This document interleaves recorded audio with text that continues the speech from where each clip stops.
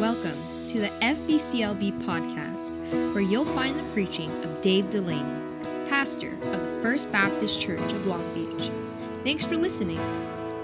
Me to Exodus chapter number 20, the book of Exodus chapter 20. And if you found your place and if you're willing and able, let's stand together out of respect for the reading of God's word. Exodus chapter number 20. And last week we were in verse number 3, which is the first of the Ten Commandments.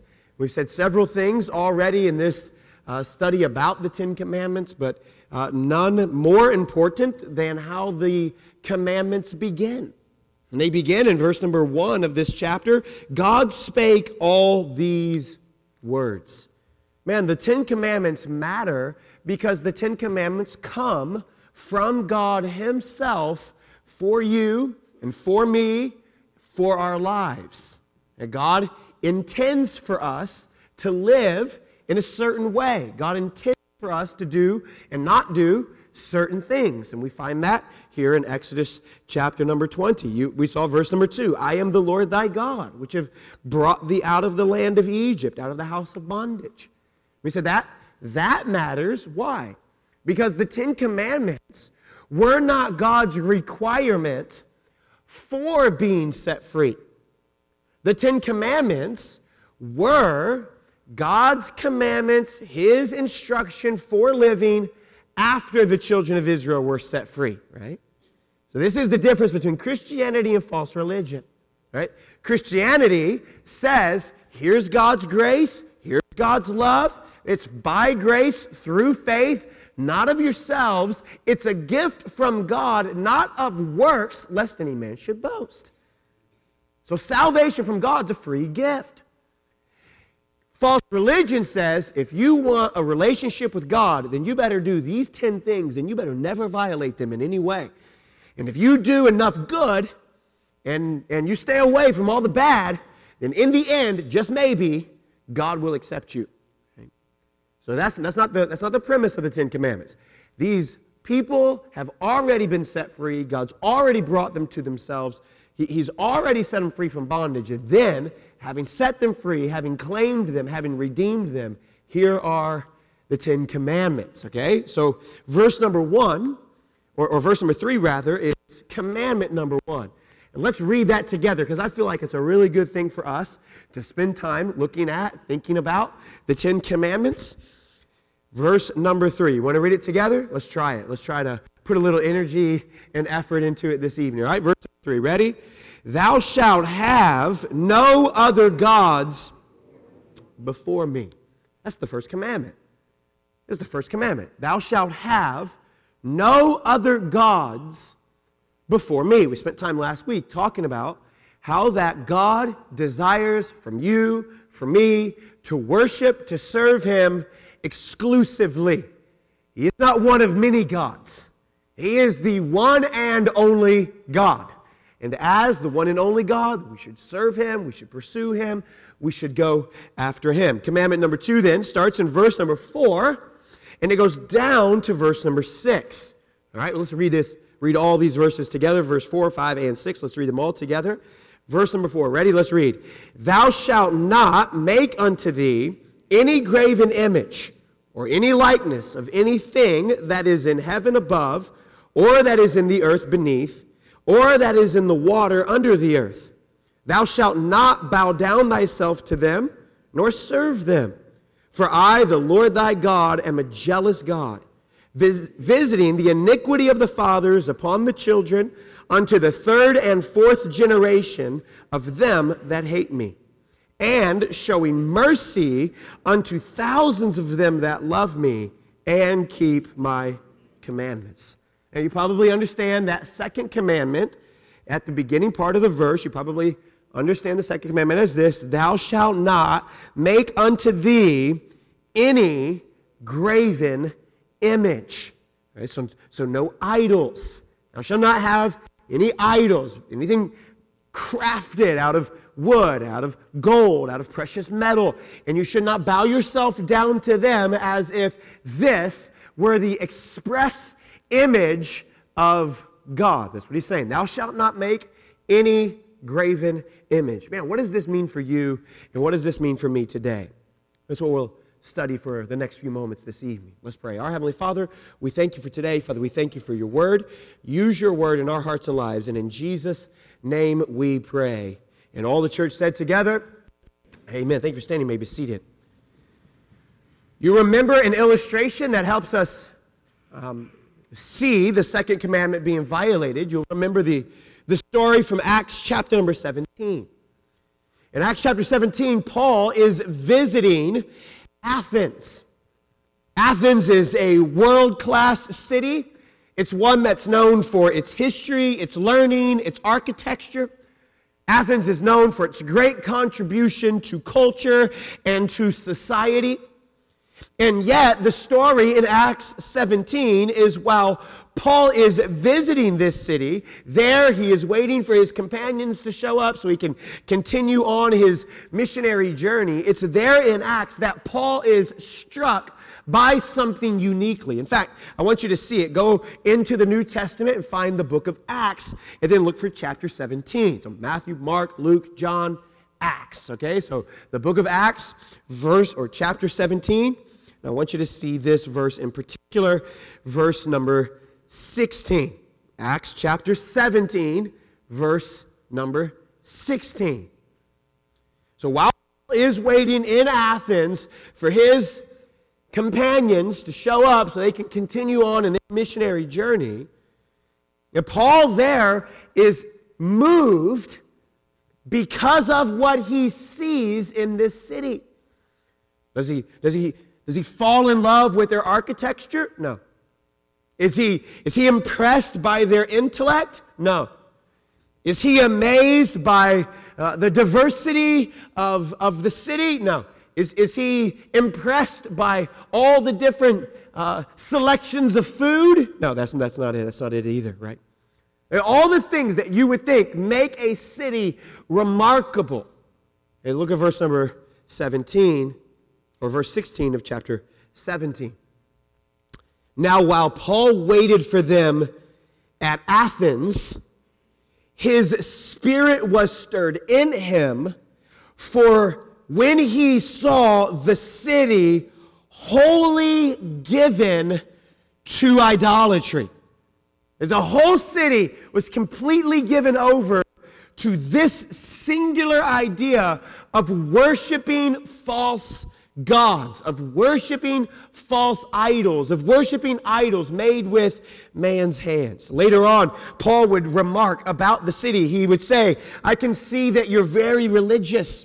You have temples and you have rituals and you have religion. You go in to worship, but you do not know what you are doing. You do not understand the God that you are worshiping. However sincere you may be in your worship, you are going about it in the wrong way. So when Paul stands in Athens and he says, let me tell you of the unknown God to you, right? You have a God for everything, but you don't know the one and true living God. And Paul says this wonderful passage there. He says, I declare him, this unknown God, I declare him unto you. And no matter how deep their learning was, no matter how rich their culture was, no matter how educated their society was, no matter how sincere they were worshiping God in a way that was not pleasing to God. Sincerity, hear me on this point. Sincerity is not the measure of truth. Sincerity is not the measure of truth. However sincere someone is, does not make what they are sincere about true or false. They can be sincere about it, and they can commit all kinds of resources to it, and they can deeply believe in it, but that does not make it right, and that does not make it necessarily wrong. And many people think this, though. Many people say things like, well, he means well, right? We say things like that. Well, he's really trying.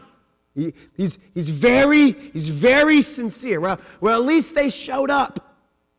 He's doing the best that he can. And yet Paul, when he sees this whole city given over to idolatry sincerely, wholeheartedly, the best they can, worshiping these graven images, these false gods, these wooden and golden statues and idols. Paul's response was not, well, they're trying the best that they can. No, Paul's response is that he is provoked in his spirit to see these very smart people going about their worship in the wrong way. That illustration from Acts 17 it clearly illustrates what we are given in the second commandment. So I want you to go back now to Exodus chapter number 20, and there we'll hang out. The first commandment was against worshiping the wrong God. The second commandment is against worshiping God in the wrong way. The people of Athens were guilty of both. They were worshiping God the wrong way, and they were worshiping the wrong God. They were ignorant of God who had raised Jesus from the dead, but they also worshiped God in a way that God did not approve of. And you and I can be guilty of the very same thing. We say, Pastor, in what way? Well, generally speaking, the second commandment forbids worshiping God the way that we choose rather than the way that God demands. The second commandment forbids us from worshiping God the way that we choose rather than worshiping God the way that God demands or commands. The second commandment it's against this. It's against the idea of self-willed worship. Well, I think God is like this. You ever heard somebody say that before? Well, I don't think God would do that. How many of you have ever heard somebody argue something like that, right? Well, that's not the way that I interpret how God would do. Well, I don't think God should ever do these. Or how could God send someone to hell, right? These are just kind of the ideas in our culture that we can kind of make up our own version of who God is, of what God does, of what God's like, of what God must look like, of all these things that we think God must do. And the second commandment strictly prohibits any kind of self-willed worship. That the worship of God is not up for discussion. The worship of God is not one that's that's debatable. That God desires for us to worship Him and Him alone, but God also desires for us to worship Him in a way that's pleasing and honoring to His name, and in a way that causes Him to be valued and glorified and caused to be as worthy as we say He is and as He really is. And God demands us to worship Him in a certain way, and God demands for us to worship Him in the right way and avoid worshiping Him in the wrong way. So I think that's two things specifically, okay? I think that's two things specifically. I don't think you have these in your notes, but I want you to jot them to the side. Or maybe we got some blanks for you to fill in, maybe. I'm not for sure what your handout looks like. So scribble it to the side. Two things specifically I think the second commandment prohibits. I think first, it prohibits that we are not to make images that represent God in any form. We are prohibited from making any image and then saying about that image, this is the representation of God. God is a spirit, Jesus said. And they that worship Him must worship Him in spirit and in truth. And this is the idea of the God that we serve. We are not to make images that represent God in any form. And I think the second thing it strictly prohibits is that we are not to worship images of any kind. So we are not to make images that we then say these images represent God, and we are not to worship images of any kind. Let me tell you what I don't think the second commandment is talking about. I do not believe that God is outlawing or prohibiting or forbidding any kind of painting or art or aesthetics that would consider Him. I don't think God is outlawing stained glass windows. How many of you know where a few of those are around the building, right? I don't think God is outlawing those sorts of things. In fact, a really fun study that we'll get to in a few chapters is all of the aesthetics that God tells Moses to make sure is included in the tabernacle. All of the aesthetics, all of these art forms that were supposed to be used in the tabernacle or with the priest clothing. They were supposed to have this beautiful decoration across the bottom of the robes. They were supposed to be images of palm trees planted or sewn rather onto the curtain. The ark was supposed to have these cherubs over the top of it with both wings fully extending forward. That God himself, a really fun study is God himself would give his spirit to the architecture or to the architects while they were building the temple and while they were designing it. God himself, his spirit would fill these men and women who were supposed to create the priest robes, and they were supposed to sew them together, and they were supposed to form them and fashion them so that the priest could wear them. God himself, his spirit said, I will give my spirit to them so that while they do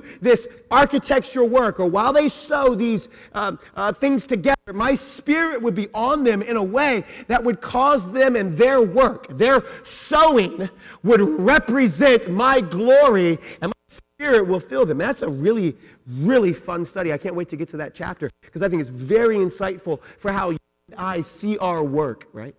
How you and I see our contribution to the kingdom of God. So his spirit would inspire the craftsmen, if you will. And God is not against beauty. What God is prohibiting, though, is God is prohibiting infusing an object with any sort of spiritual efficacy, with any sort of spiritual power.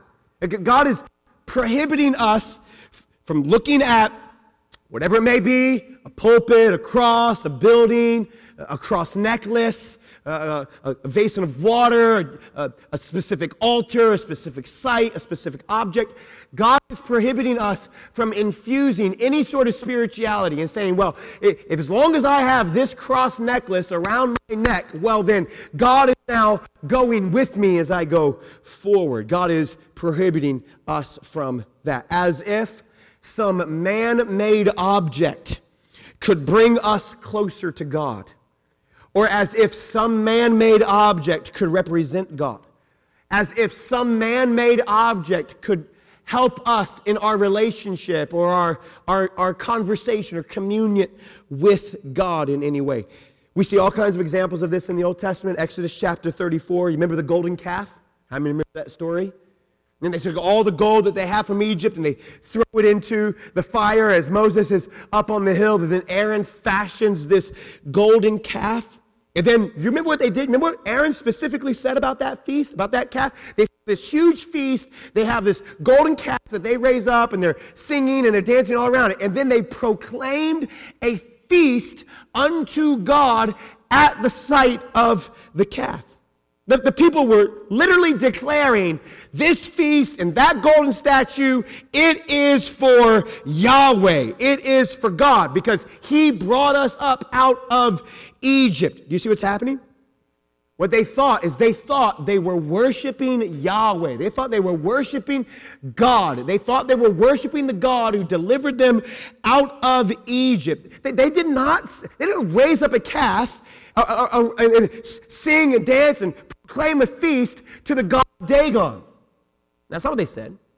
They said, no, this is for the God of Yahweh. What did? They infused a spirituality. They infused this kind of spiritual power to a man-made object. And that is specifically the thing that God asks us to avoid. So whatever their intention was, however sincere they were wrong. Whatever their intention was, and however sincere they were sincerely wrong. So a simple question. Do you remember the story? How many of you remember the story of the calf there at the bottom of the hill? How many of you? And was God pleased with that? Did God go, well, they mean well. At least they tried.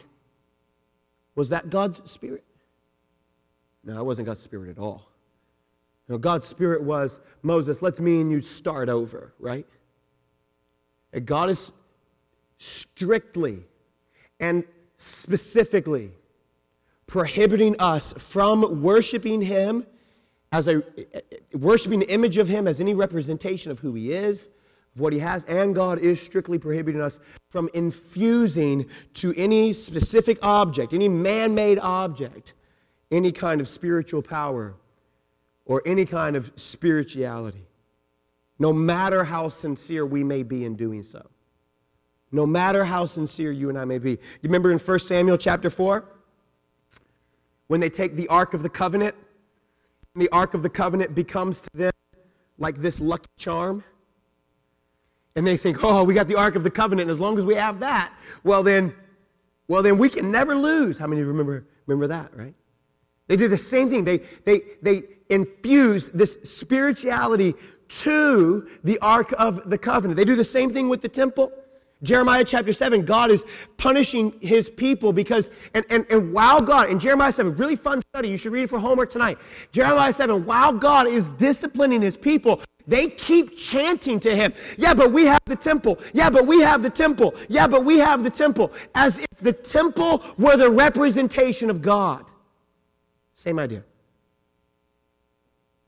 The people of Israel thought the temple made them invincible. The people of Israel thought the ark made them invincible. The people of Israel thought that this golden calf made them invincible. And all that was another form of idolatry. And God strictly prohibits it. That even though God commanded the temple to be built, even though God commanded the Ark of the Covenant to be built, even though God did lead them out of Egypt, God strictly prohibits the representation of Him in any kind of in form or fashion in something made with man's hands. And yet this is the proclivity of us all. Read Romans 1. Insert plug for Romans study on Sunday morning, right? That when they knew God, they glorified Him not as God, but they made unto them. They made God's image like that of four-footed beasts and creeping things. This is a far better idea of God than what the Bible depicts, right? They fell into idolatry. Why? Because they thought that these things would, the ark, the temple, the golden calf, they thought that these things would or could save them. And just before we go any farther, you and I can be guilty of the very same thing. You and I can be guilty of infusing some sort of spirituality to objects made with man's hands. I'm thankful for the buildings that God's given us. How many of you are thankful for the buildings God's given us? Yeah, me too. But they're just buildings. They're just buildings. I'm thankful for nice church furniture. I mean, this pulpit's really nice. How many of you like it? You should say yes. I picked this out specifically. Okay. I'm going to be greatly offended if you say no. I'm thankful for nice church furniture. But look here. It's just church furniture. That's it. We can be guilty of doing the same things. Well, I wear this cross necklace because that's God going with me as I go into the workplace. No, God doesn't go with you in the form of a cross necklace. God goes with you in a much greater way. And the way that God goes with us is by His Spirit in our heart through faith in the Lord Jesus Christ. We can be prone to these same ideas where we infuse into these things and others some sort of spiritual power or some sort of spiritual energy, as if these things themselves make us closer to God. And many churches have become a museum of faith rather than an army or a hospital. Why? Because they revel in having all of these things that represent spiritual power or energy, that you can't touch that, because if you do, oh man, you're going to get leprosy if you touch the pulpit, right? No, that's not the way it works. The second commandment, if we're being honest, the second commandment actually is not very difficult for us to understand. What does take a little more explanation, it's where we want to hang out tonight. What does take a little more explanation is this. Look about halfway down through the second commandment. Verse number 5. Visiting the iniquity of the fathers upon the children unto the third and fourth generation of them that hate me, and showing mercy unto thousands of them that love me, and keep my commandments. How many of you, when we read that, thought, what does that mean? Wait a second. What's that about? That idea is found in other passages. Numbers chapter 14, Exodus chapter 34, Jeremiah chapter 32. That same quotation is used. Visiting the iniquity of the fathers upon the children unto the third and fourth generation of them that hate me, and showing mercy unto thousands of them that love me and keep my commandments. What is that about? How many of you wondered what that was about? Let me see. 4 people. Okay. Well then, we don't have a lot. Let's go home. All right, wonderful. Now let's explain it. What does it mean? Let me tell you what it doesn't mean. It is not a reference to generational curses. It is not a reference to some sort of familial demonic oppression. It does not mean that a righteous child, used loosely, that a righteous child is punished for the sins of a wicked father or a wicked mother. That is not what he's talking about. So, well, how do you know that's not what he's talking about? Well, I'll show you. Thank you for asking. Go to Ezekiel with me. Ezekiel chapter 18. Ezekiel in chapter 18 seems to be trying to correct this kind of idea, this view that the children of Israel developed from that verse and others, visiting the iniquity of the father upon the children, third and fourth generations. Ezekiel is trying to correct that view, right? What the children of Israel, in Ezekiel, what the children of Israel had adopted was they adopted this idea. Well, mom and dad weren't so good, so that means I can't do any good. And then the children of Israel, then there's another section, they adopt this idea, well, mom and dad are good, so we're good, right? It's the same idea. Well, my mom and dad were Christians, so that kind of makes me Christian. Well, I ask people sometimes, when did you become a Christian? Well, I've kind of always been a Christian. My parents were. How many of you have ever heard something like that before, right? What that says, that's not how it works, right? God has no grandchildren. God has no grandchildren. Sometimes we say things like, well, they're a second-generation Christians. No such thing. Right? Each person must come to their own decision about their relationship with God. Christianity is not a virus that you catch. It's a relationship that you enter into. It's the same idea that's prevalent here. Well, my parents were good, so I'm good. My parents were bad, so I'm bad. So Ezekiel seems to be trying to correct that. My mom and dad, they were scoundrels, they were bums, they were gangsters, they were drug addicts. So guess what? I'm in big trouble because that's now what I'm stuck with. It's aligned in the stars. That's in my DNA. It's what I have to do, right? Ezekiel chapter 18. Are you there? Did I give you enough time to get there? Ezekiel 18. All right, verse number 20. Verse number 20. Look, let's set it up. Verse number 19. Why doth not the Son bear the iniquity of the Father, when the Son hath done that which is lawful and right, and hath kept all my statutes, and hath done them? He shall surely live. Verse number 20. The soul that sinneth, it shall die.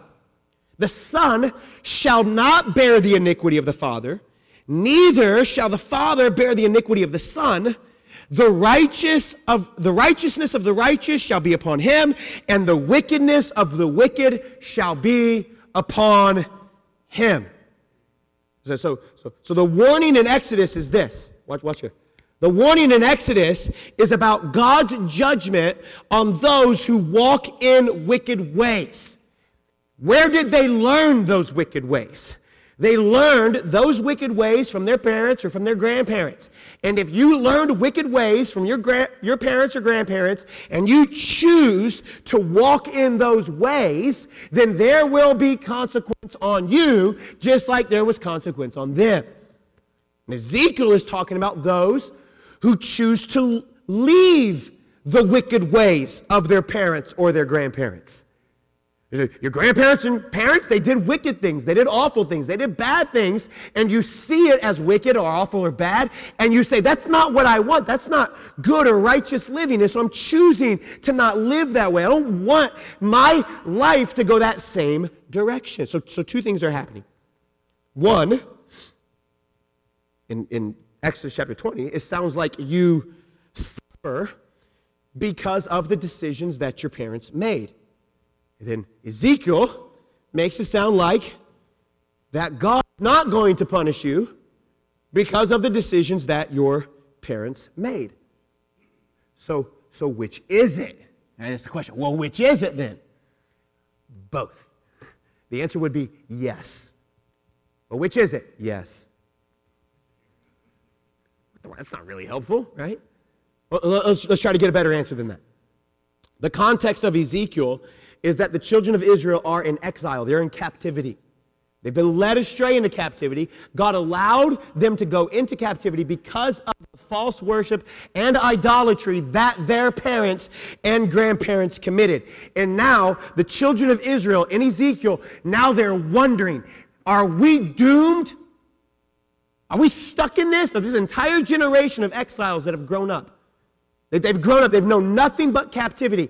And now growing up in captivity, they're going, is this what we're destined for? Is this what we're stuck in? Because our parents made certain decisions and now we can't change it. And what God is saying in Ezekiel is, yes, you can change it. Repent. Turn to me. Follow after me. And I will reward you righteousness for righteousness. And I will reward you righteousness for repentance, and go after me and serve me and forsake the false gods of your parents and come wholeheartedly after me. And you'll belong to me and I'll belong to you. And I will be a God unto you. Later on he says, and I'll be a father unto you. What's the implication of that? He's saying, repent, turn away from the ways that they taught you, from the things they did, and live in a way that you know is right and good and godly. In Exodus, with these, look here, this is important. So Ezekiel is to kids grown up in captivity who are wondering if they're doomed for the rest of their lives because of the decisions and mistakes that their parents have made. In Exodus, God is teaching these people who were former slaves what it means to follow the Lord. And he is teaching them the importance and the seriousness.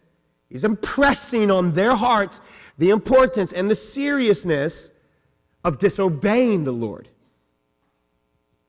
And when you disobey the Lord, there is some sort of impact on your children. That's what he's saying. There's some sort of impact on your children. When you choose to be disobedient to the Lord, it will bear consequences in your family. Verse 5 of our text. Exodus 20, visiting the iniquity of the fathers upon the children unto the third and fourth generations. So what he's saying is the children share. Look here. The children in this situation share in the consequence of the decision that these parents and grandparents made. And then Ezekiel comes along and Ezekiel says, yes, but if you turn from their sin and if you turn to God, then this punishment from sin, this consequence that you're experiencing because of sin will also be turned away from you. Your fathers will not escape it, but you can escape it. What he's saying is, you cannot, look here, you cannot excuse your disobedience and sin by pointing to your upbringing, your history, your culture. That God does punish for sin.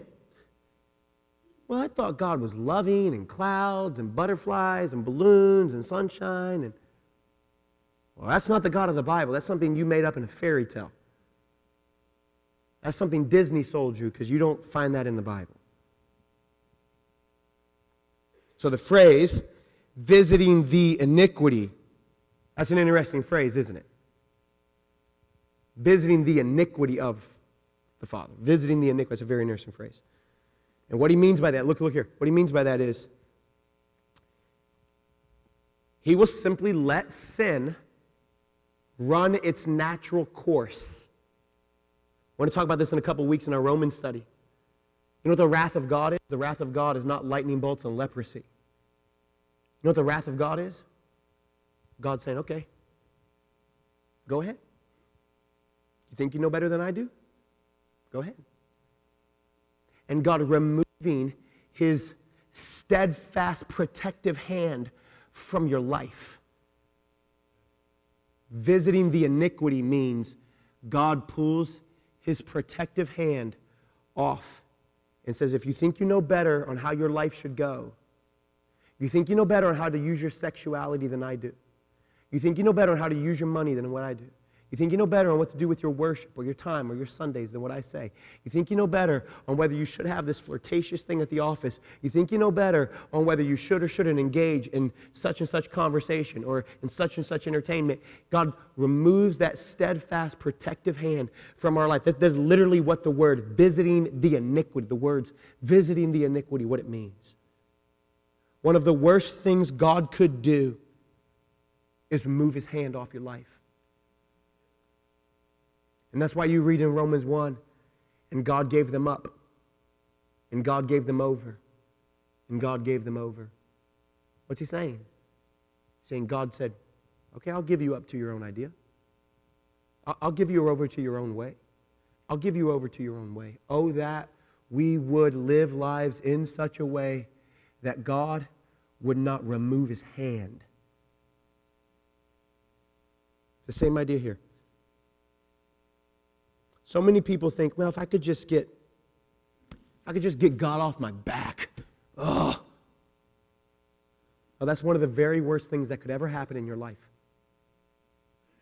Oh, if I just didn't, I do stuff, I just want to be able to do what I want to do and not feel bad about it. No, that's the greatest gift that God will ever do for you.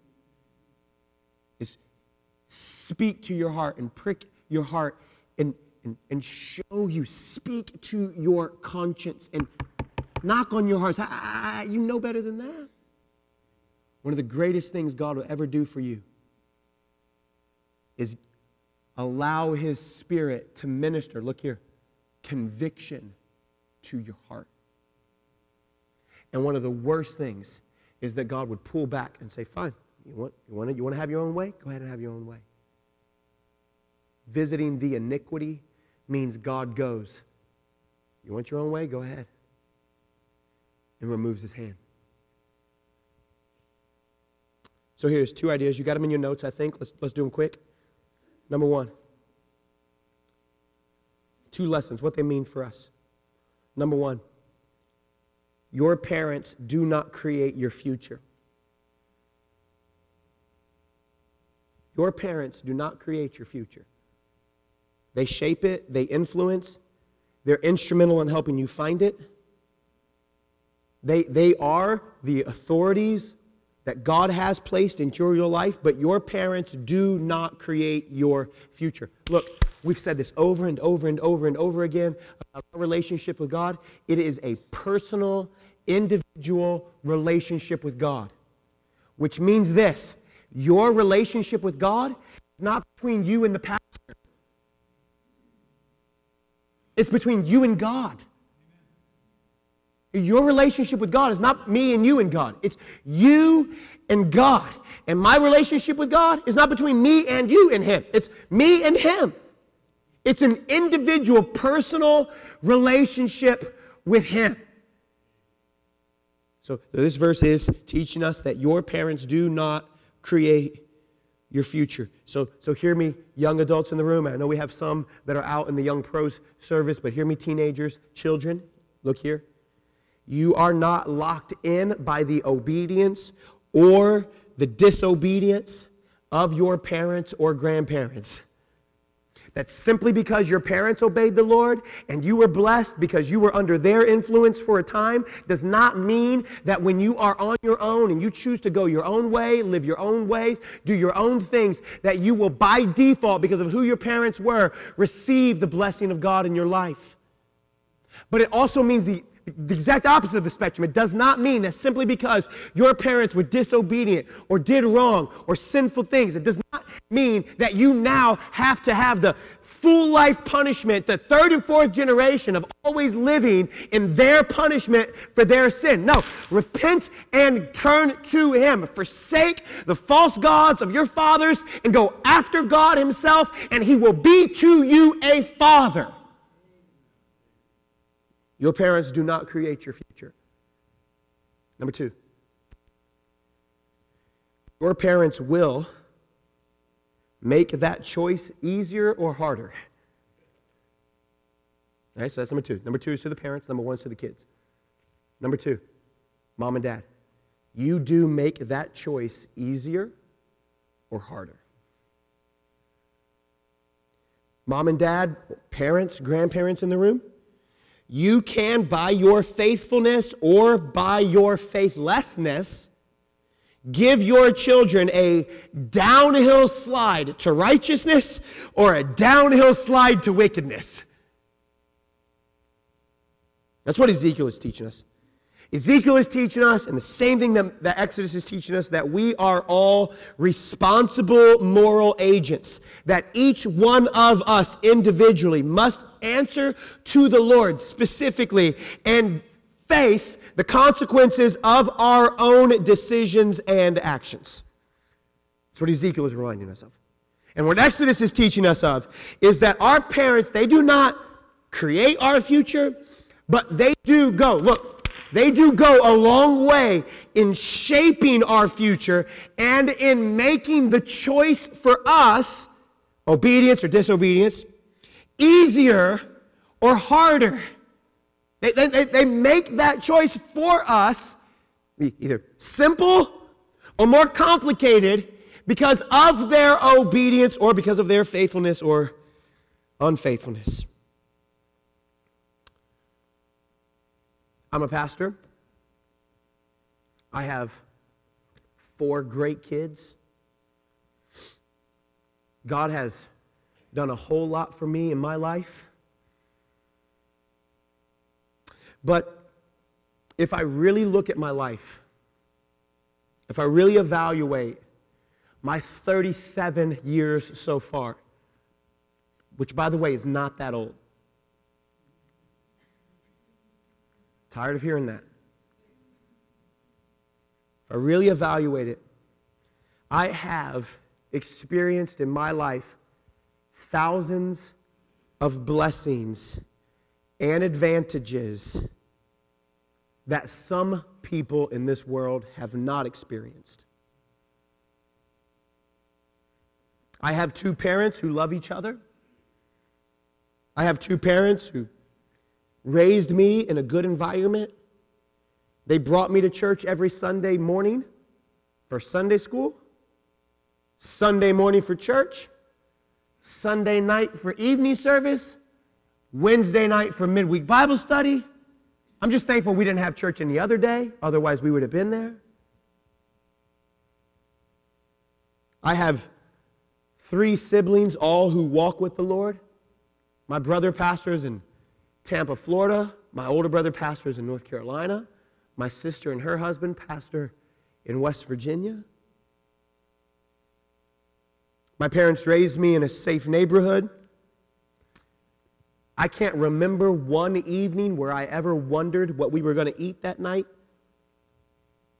I never in my life had someone offer me drugs. I'm pretty sure I lived a pretty fear-free life. I think the scariest thing that I've probably ever done as a kid was walk through the dark church building, which can be pretty scary. You want proof? Just stay in here. When we turn these lights off in here, you'll be out of here pretty fast. My parents put me in a great school. I received a good education. I could keep going. I have received 1,000 blessings of which I did absolutely nothing for. You can call it blessing, you can call it advantage, you can call it favor, you can call it privilege, you can call it any number of things. But what I do think God calls every one of us to recognize is that to whom much is given, much is required. And I answer to God for all 10,000 blessings, advantages, privileges, and favors that He's granted to me. And you answer to God for all the blessings, advantages, and privileges that God's given to you.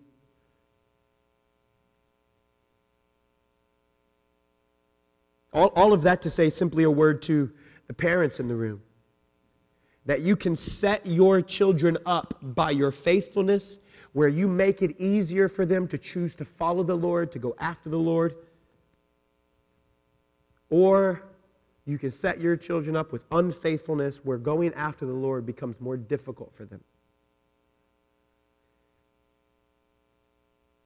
I've been faced with difficult decisions in my life, whether I'd go to this party with these kinds of people, whether I'd hang out with this kind of person, whether I would be this kind of person. I could keep going on. But by the time that I had to make those very life-transforming decisions, I had already had a lot put in me by my mom and dad, by faithful pastors, church leaders, mentors. It was relatively easy for me to choose to follow the Lord. That was not a difficult struggle in my life. I also recognize that someone who has not had those 10,000 advantages, things that are out of their control, where it becomes more difficult for them to choose what is right. But hear me, whether it was easy or whether it was difficult, you are still responsible for your own life choices. We live in a society of victims. And what the Scripture calls us to recognize is that you are responsible for your own choices. Your parents do not create your future. But hear me, Mom and Dad, you can sure, by your faithfulness or unfaithfulness, make that easier or more difficult for your children to choose.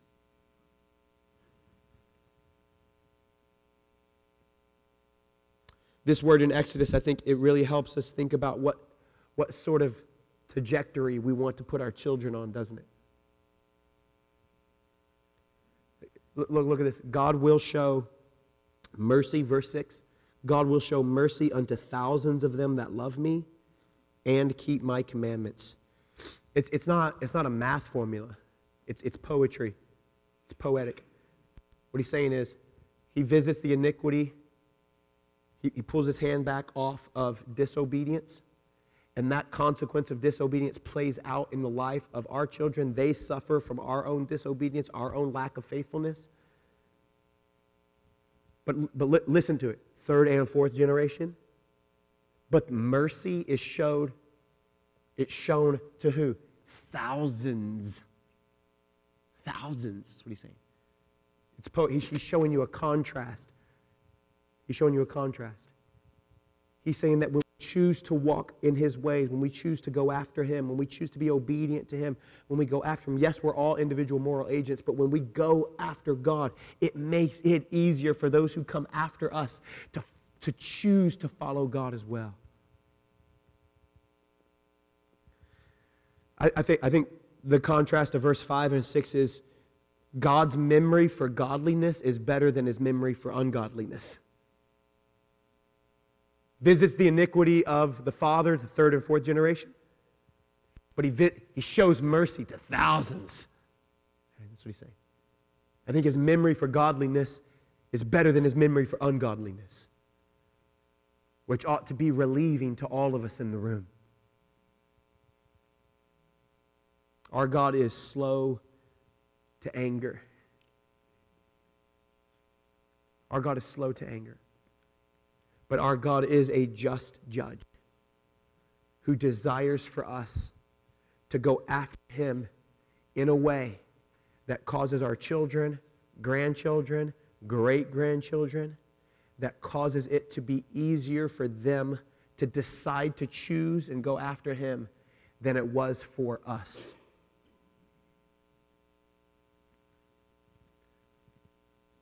So let me ask you a question then.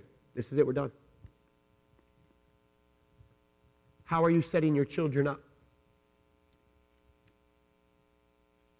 How are you setting the children of this church up? Are you setting them up in a way that it's easy for them to go after God? It's easy for them? Providing for them 10,000 advantages that you did not have? Are you setting them up in a way that, man, that trajectory, man, we're all individual moral agents, yes, but that trajectory makes it so much simpler for us to choose to follow God. We're setting them up in a way that leads them to God, leads them to holiness, leads them in this way. We're setting them up in a way that, man, choosing to go after God is far more difficult for them because we didn't prepare them for it.